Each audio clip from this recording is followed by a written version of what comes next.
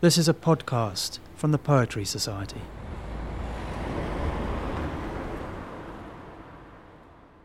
Hello, I'm Dzifa Benson. I've just finished as a poet in residence at Whitstable Biennale, and I have been a regular writer and contributor to Poetry Review for nearly a decade now.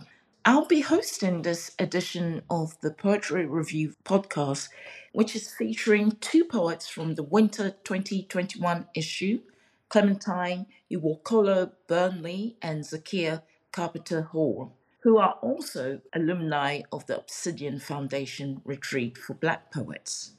Obsidian Foundation was set up in 2020 by Nick Makoa with the aim of creating a community of Black creative diversity, running week-long retreats for Black poets of African descent.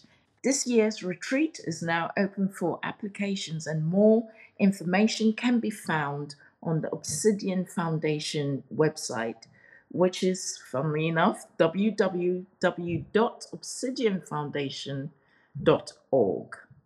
Today, I'll be talking to Clementine and Zakia about their poems in the review, as well as your experiences with Obsidian. It's great to meet you, Clementine and Zakia. How are you feeling today? Oh, excited. Very happy to be here. Fantastic. So, Clementine, we're going to start with you. First, I'm going to introduce you. Clementine Iwokolo Burnley is a mother, public storyteller, and community worker. Her short pieces, essays, and poetry have appeared most recently in the National Flash Fiction Anthology, Barron, Abache Journal, and Ink, Sweat and Tears, and of course, in Poetry Review. Take it away, Clementine, with a poem. I know that it involves frogs, but you need to remind me of the title. Thanks a lot. It's called How to Eat Frogs. Grandmothers croak, welcome, and crows watch from a sagging power line. While I unpack the presents from a bulky suitcase, grandmothers test me with my sisters engaged to marry sons of the soil. I'm their favorite, but grandmothers think my nose ring is for free girls. Grandmothers ask, do your shoulders move one by one when you dance the moya? Did you swallow cloven hoofs or horse meat? So why do you rob our peace? Who fed you eggs before you were 2? Who named you Swallow? Do you know where your umbilical's buried? What kine thing ate your tongue? In the market, between purple pyramids of piled up tomatoes, orange kuluba and bush plums, grandmothers ask me, how many homeboys my any kind careless talk mouth thrown away? The cool palm to my forehead is a blessing before grandmothers squat to the fireplace, muttering, if you're going to cook a white frog, choose a fat one. If you're going to eat snails, don't expect to win a 100-meter dash. I'm asking my grandmothers if we were too much, too soon, too loud, too young. We all have a need for sweetness, grandmothers reply. What would you rather be, a meal or a snack? My grandmothers ask, if you give the milk away, who's going to buy the cow? Thank you, Clementine. I love that poem. I really respond to it. I know that your cultural heritage is from Cameroon. My background is Ghanaian. And when I'm speaking Ewe, which is the Ghanaian language I speak with my family, there's a lot of proverbs woven into even everyday conversation. And I get the sense that this is happening here in this poem. Is that right? Is it a very proverbial language? And what language is it that you speak in Cameroon? I was born and brought up in a town on the coast, and there is a real mixture of different languages. So one of the primary languages is Douala, but there are other coastal languages. There's Bakweri. In the main, because it's a mixture of people, we speak either Creole or we speak a pidgin. I would be drawing on influences from all of those because there's a cultural mixing there, which makes it a city. People are poetic in their everyday speech. They're metaphorical, they're symbolic, they like to rhyme. So I like to weave it in and out because it's beautiful, it's comedic, and it's just part. It's part of being from there. When you say there's a mix of people, where's the mixing come from? In the foundation of this town, there are Germans, there are freed Jamaicans, there are people from Togo. So there is a group of people who came with the British when the First World War started. But even before that, so at the founding of the nation itself, there was a coming together of people from all over the world. I think it's fairly typical of some of the coastal settlements because this place was point of first contact with first European influences, enslaving influences, and then with colonizing influences. And because they're fishermen, they range across the whole of the Gulf of Guinea. These people are migratory, they are great travelers. They were never stopped by borders. Talking of travelling, I get the sense the speaker of this poem has travelled back to a native place from having lived somewhere really far away. I also get the impression that the grandmothers are not necessarily all her relatives, that they're just grandmothers in general, and in those parts of West Africa where you can have many people who you might call grandmother, even if you're not related by blood.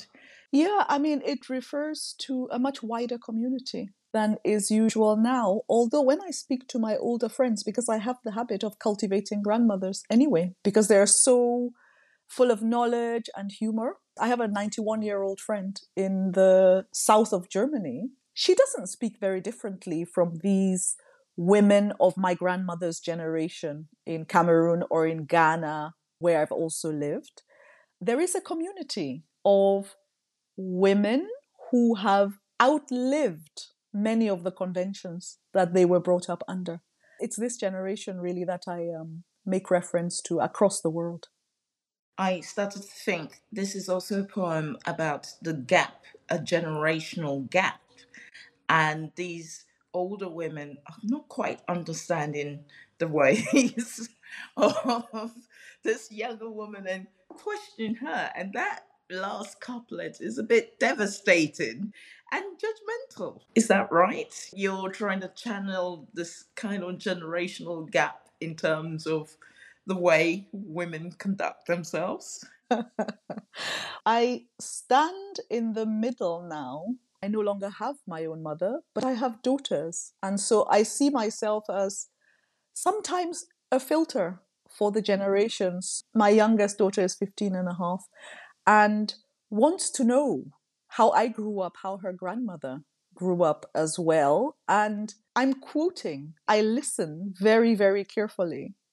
The last couplet is a direct quotation. This person is just giving practical advice. It's her view on the world. She looks at a world which is transactional and she says, make a good deal.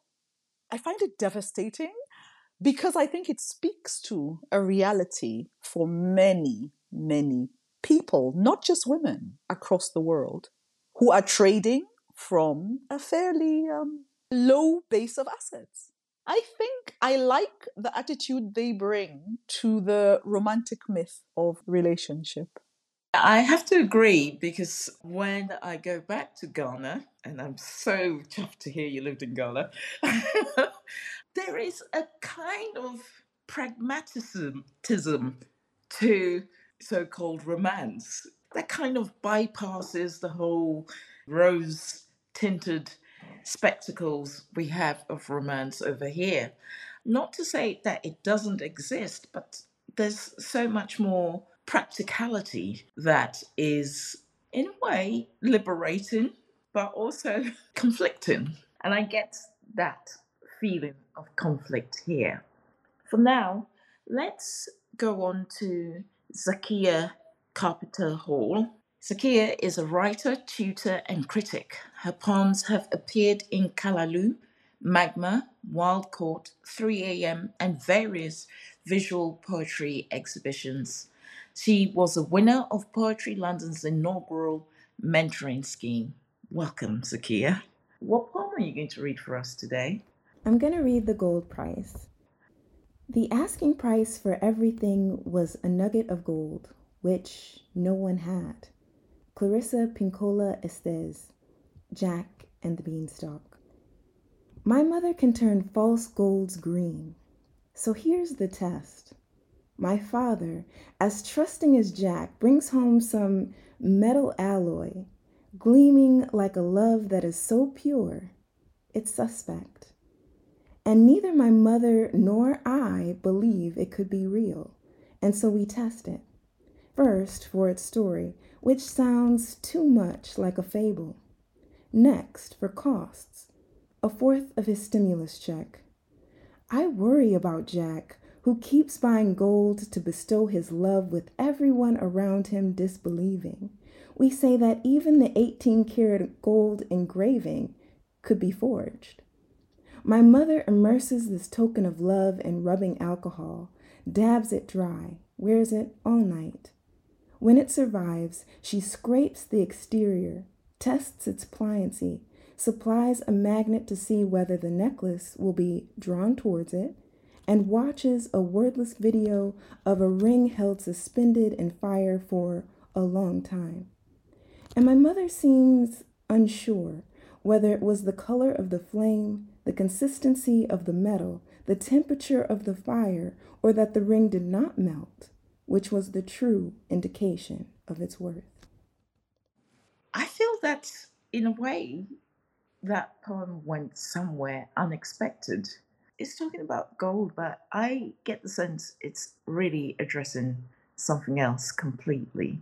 Can you tell us a little bit more about what that might be? Or am I way off base here? I think that gold is a symbol of something else. You know, it's a symbol of the relationship. It's a symbol of something that can be exchanged between two people. It's hard to talk about love directly, so sometimes you have to use other symbols, metaphors to describe it and try to get close to it. For me, it was something to explore a kind of relationship dynamic in a more direct way.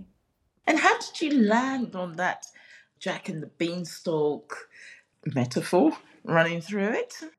I didn't necessarily start thinking I wanted to write about love. I kind of started out with a story and thinking, okay, how could I tell this story, this quirky little story, family story that happened? It resonated with me like those things can do with poets. And so I thought this needs to be written down, but I don't know what the significance is for me yet. So I got a rough draft down and I thought gold, it had this element of being not necessarily swindled, but taken advantage of. And so I thought, this kind of pairs well with the Jack and the Beanstalk story because everybody thinks Jack is so gullible. But it ends up being he finds all this value and there's that connection there. As it developed, though, I knew that I needed to kind of abandon the story, like keep the story, but also abandon it. It was proving a little too restrictive. And so I had to explore beyond what I knew already. I wanted to go beyond that and see what happened. And so what happened is the poem. And how long did it take you? It sounds like it was quite a process. I think the ideas were germinating for a while before I went to paper. Clarissa Pinkola Estes is an author who I read in 2011. She wrote Women Who Run with the Wolves, very popular text. She's a psychoanalyst. Jungian trained. So I had that germinating in my mind, and I love psychology. So, that's a big interest for me. But the whole writing of the poem was really quick, maybe a week before I got this version of it. Okay, so a week before you had the story, then you were thinking, no, that's not quite working. Ooh, Jack and the Beanstalk. And a week later, you had the poem. And then, like almost 9-10 years before that, I read Clarissa Pinkola Estes. So it was like all these past influences also affected when I actually sat down to write. I've been thinking about the nature of writing poetry recently. I've had to do a bit of writing under pressure. Pressure I gave myself, but pressure I couldn't get out of. And in a way, that's why I gave myself the pressure, because I knew I couldn't get out of it. I basically had to write some new poems for when I was poet in residence at the Whitstable Biennale. It's a way of making myself write, but I was surprised how quickly I wrote some of these poems. One of them, called Raft, which was about the invisibility of Black women in society, I knew that it was going to appear on a jetty which projected into the sea, so that it was revealed and covered according to the tides. But I knew for weeks, so I think it was germinating in the mind and cooking without me realizing it. So when it came to the actual writing, I did it in one evening. I'm not advising that, but I am saying that the more you write poetry, the quicker it can come. I don't know if either of you, find that to be true. I do, especially when you set yourself a parameter. And what about you, Clementine? I do as well. And I think that the proving ground for this was the week-long retreat at Obsidian. This was both the veil of tears and the seasoning, I think, into this way of thinking. It's never left me. The more I write, the more appears. And then it becomes almost like a martial art practice. It can become just a way of living. I suppose the more you do it, the more it opens pathways, so that when you need to reach for these things in your mind, they're more readily available. But I'm glad you brought up Obsidian Foundation, because I'd like to talk about that and about your experiences of this retreat. First of all, how did the retreat treat you? I mean, you talked about it being a veil of tears. Can you elaborate, please? Sometimes if you're going to work a material like metal or wood, it has to pass through a preliminary process of testing for its functionality, for its endurance, to bring out the qualities. Because Obsidian was an online retreat. Getting up every day and spending that day with a randomly selected group of Black poets. And I don't mean that the selection of these poets was random. It was very careful. But then we were put into cohorts. And so I ended up with a series of teachers in master classes, but we then had to produce in our cohort. Zakia and I happened to be in the same cohort. I don't think I knew anybody in my cohort when I switched my computer on Monday. And by Friday, we had bonded. And on Wednesday, at least on my part, there was some distress because we were writing until 2 or 3 in the morning. And I just didn't think it was possible to come up with an idea which could be read out loud the next morning. We had deadlines every morning. We had to have our writing in a certain online folder by 10 a.m. every day. Most of us didn't think that was possible. Everybody did it. It was kind of like this positive peer pressure situation. We just knew that everybody was going to be anticipating our work, not just the people in our cohorts, but also the tutors that we were going to be working with. So we worked with a different tutor each day. Each tutor was going to expect our work to be there by 10 a.m. We workshopped every day. Some people have called it boot camp, writer's boot camp. You really worked that muscle that week, and we got to also fall in love with each other's work. I mean, I don't know about you, Clementine, but I didn't know any of the writers on my cohort. I didn't know a lot of the other writers who were joining us. So it was just an extra special treat to be able to encounter their work, even in this early stage. Like, there's so much beauty in it, even though we were staying up late to get this working on time. You could tell people had put in the work before going to Obsidian, coming up with some really beautiful poems. There was just a lot of unexpected beauty in that whole process that fed us to be able to do the writing as well. Because I think you need a lot of fuel in order to be able to write like that and produce on that kind of regimen. But we were all able to do it successfully. And I think some people really just flew after that. Like, they just needed that encouragement and just took off in their careers. It sounds quite incredible. I like to call it a greenhouse effect, where you're sort of fed and watered and suddenly you go and just bloom extra quickly. There's suddenly, for both of you, a matrilineal theme going on. What I'm more curious about is, because I know that, Clementine, your family background is Cameroonian, and Zakia, your family background is African American. To my mind, American in general, diction in poetry is very different from a British diction in poetry. And obviously, a West African diction is different again. And I wondered if you both noticed these differences. Is it something you've thought about at all? Of course, I hear the differences, but I would say before Obsidian, it was not something that I had done with any feeling that I was entitled to do that. That the diction in which I had grown up was as beautiful and as welcome as any other diction, because I had grown up with Chaucerian English, with Shakespearean English, and then being introduced to a range of voices, but not my own. It was the first time when I was writing with a community of peers and actually being specifically encouraged to excavate influences which until then had simply been marginal to a literary audience. So for me, it was really a profound discovery that I could communicate naturally and just bring in all the influences on my creativity.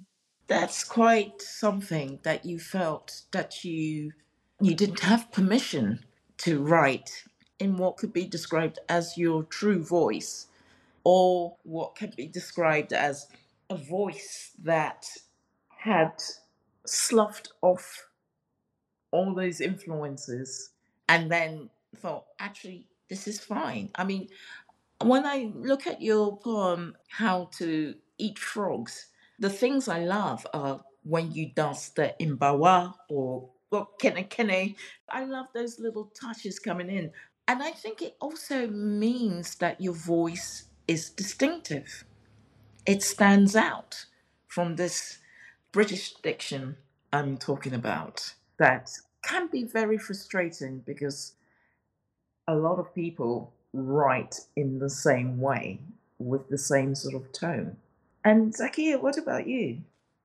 Part of my approach to diction and to language is to write in the way that feels most natural to me, however the poem comes. And then as I'm starting to shape the poem, I'm trying to use the diction to hone in on feelings, use my word choice to excavate the subject matter, but also to evoke different kinds of feelings in the reader. I pull from everything that I have experienced, all the, different kinds of words and language choices. And you don't necessarily see it so much in the Gold Prize, but the other poems that I've written, that you can kind of see the different dictions inside the poem. What really brought my attention to vernacular was when I was teaching a class, because I taught a class at Royal Holloway, 11-week course on vernacular literature, reading Kai Miller's work, reading Denez Smith's Homie, and teaching the class about you have a vernacular English that you speak, and trying to get them to identify that. Even the students who grew up in England, yes, you have a vernacular. Yes, there are different regions of English and the way it's spoken depending on where you live and where you grew up.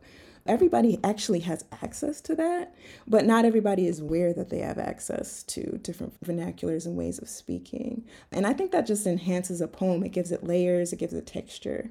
You get a sense of place with vernacular, especially when people are conscious of using it in that way. I remember somebody talking about having an idiolect, having your own kind of vocabulary and vernacular as opposed to a dialect or so I'm really fascinated by how you stand out as a poet. I think we should hear more poems from you. Let's start with Zakia this time round. And what poem are you going to read for us? I'm going to read She Found God in Herself, and She Loved Her Fiercely. My mother said that at 5, I went to church with a school friend and saw a large image of a white man on the wall. I couldn't concentrate on the sermon, my favorite part. That Jesus' whiteness was so loud, throwing everything out of focus, even God. My mother doesn't say Black people should worship blackness, but white nativity figures displayed in a Black church incites her to go looking for statuettes with skin the color of coffee and hair like lamb's wool for children to see during praise and worship. This is her answer to the doll tests. Make the church and home sanctuaries for Blackness.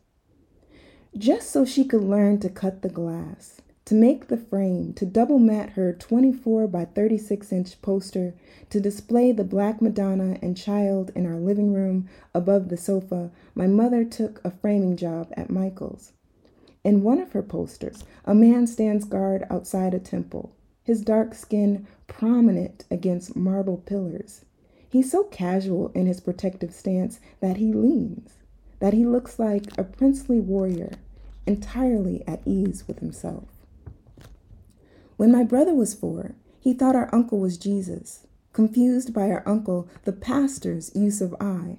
My brother would say, "Remember when Jesus said?" And for a few moments, my mom thought her son was hearing the Son of God, until he began to recount where Jesus had stood, in the same place as the pastor, speaking with the same voice.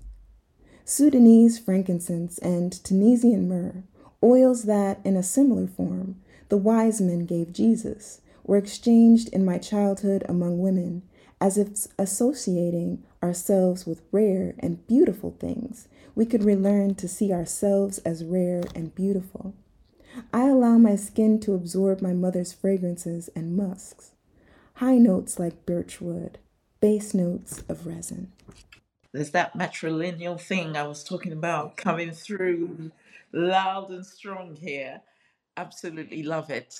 And also, I'm beginning to sense that your poems have this strong narrative drive. I was reading along to that poem as you read, and there's lovely long lines. There's a real storytelling push. That word storytelling made me remember there was a question I wanted to ask you, Clementine, about public storyteller. That's one of the descriptions in your bio. What is a public storyteller exactly? I think I was trying to bring something back into our culture, the way that we understand the world, by bringing back what was a profession and one of the central professions since ancient times, the bard. Sometimes the court jester, this figure who was expected to perform this narrative. It's a central function anyway, in a culture that has sort of fragmented into almost each person having their personal platform in a marketplace of ideas and trying to win an audience, is the idea of somebody who speaks to the whole community, but on behalf of the whole community as well. I started off as a linguist, and there's the idea in linguistics of a surface structure, which shows up in the things we say, but that surface structure is built on a deep structure. And I think that's where public storytelling comes from, is it tries to fill in all the gaps and deletions at the surface and bring through something that's deeper than the individual, personal broadcasting. Zakia, do you get a sense of what Clementine's saying in the way you write? Because I come back to it. I really get that sense of a narrative thrust in your poems I've read so far. Yes, and one of the things I didn't say about the gold price is that there are layers to it. Seems like a very simple poem, but the meanings have so many different layers. And so on one level, you can say it's about the relationship between the two people in the poem, but on another layer, it could be about creativity and how we accept gifts, and should we take something into our lives that we don't think is valuable or that we don't know to be valuable. There's so many kind of cultural traditions around gift giving. And also we have to talk about the woman's agency. Is she going to accept this gift? She wants to know that it's real. And it's almost like she wants to know if the love is real. She wants to know if the gesture is real. And so there's so many different implications for that as well. And we don't get stories like that. We don't get stories where the woman so much is the one who is setting the tone for how the relationship goes, actively choosing. Usually that's the man's role. I wanted to play with that. Yeah, I definitely got that sense, and I loved the fact that she did all kinds of testing.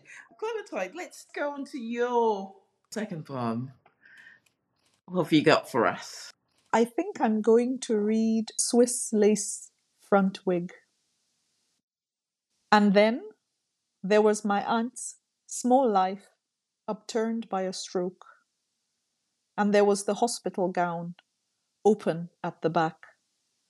The limp went away, but she stayed cramped into herself. And then there was the wig. It arrived by parcel post. America Wanda. No bright butterfly, more velvet moths, dark drape, shaped into an asymmetrical bob. Healing, sure as Saint Bernadette, Osango Wamboa, interceding in the form of a human hairpiece she only removed when she swam. And there was her sachet returned. When she slept, it rested on a wooden mannequin head while lovers went and came. Her easy lope remained unchanged by time, divorce, or death. The power of a wig, eh? You know, especially with black women, people are given a hard time if they do wear wigs or if they do have extensions, or unduly praised if they have natural hair and everything. In places like Ghana and West Africa, it's like 1 minute they have their natural hair, the next minute it's down to here, and it's all good.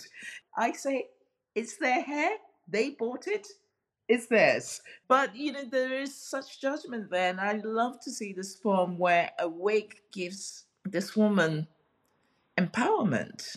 Is that what you were going Um, for? when I write, I like to be very, very specific. And so this is a small thing, as you say, but place it in context and it's a life.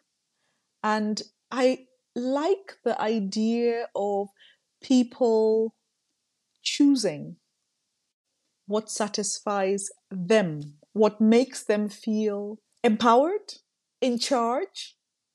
I watch these women. I watch them treat wigs like hats.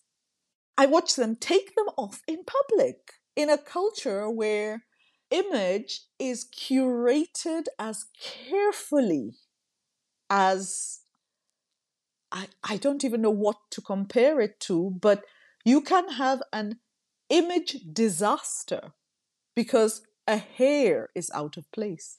And so I like to see somebody in control. And this persona has life by the scruff of the neck. And she's not letting go. I love it. I love it. I love it so much. Ladies, I feel like we've only just started scratching the surface here. But unfortunately, we have to wrap things up.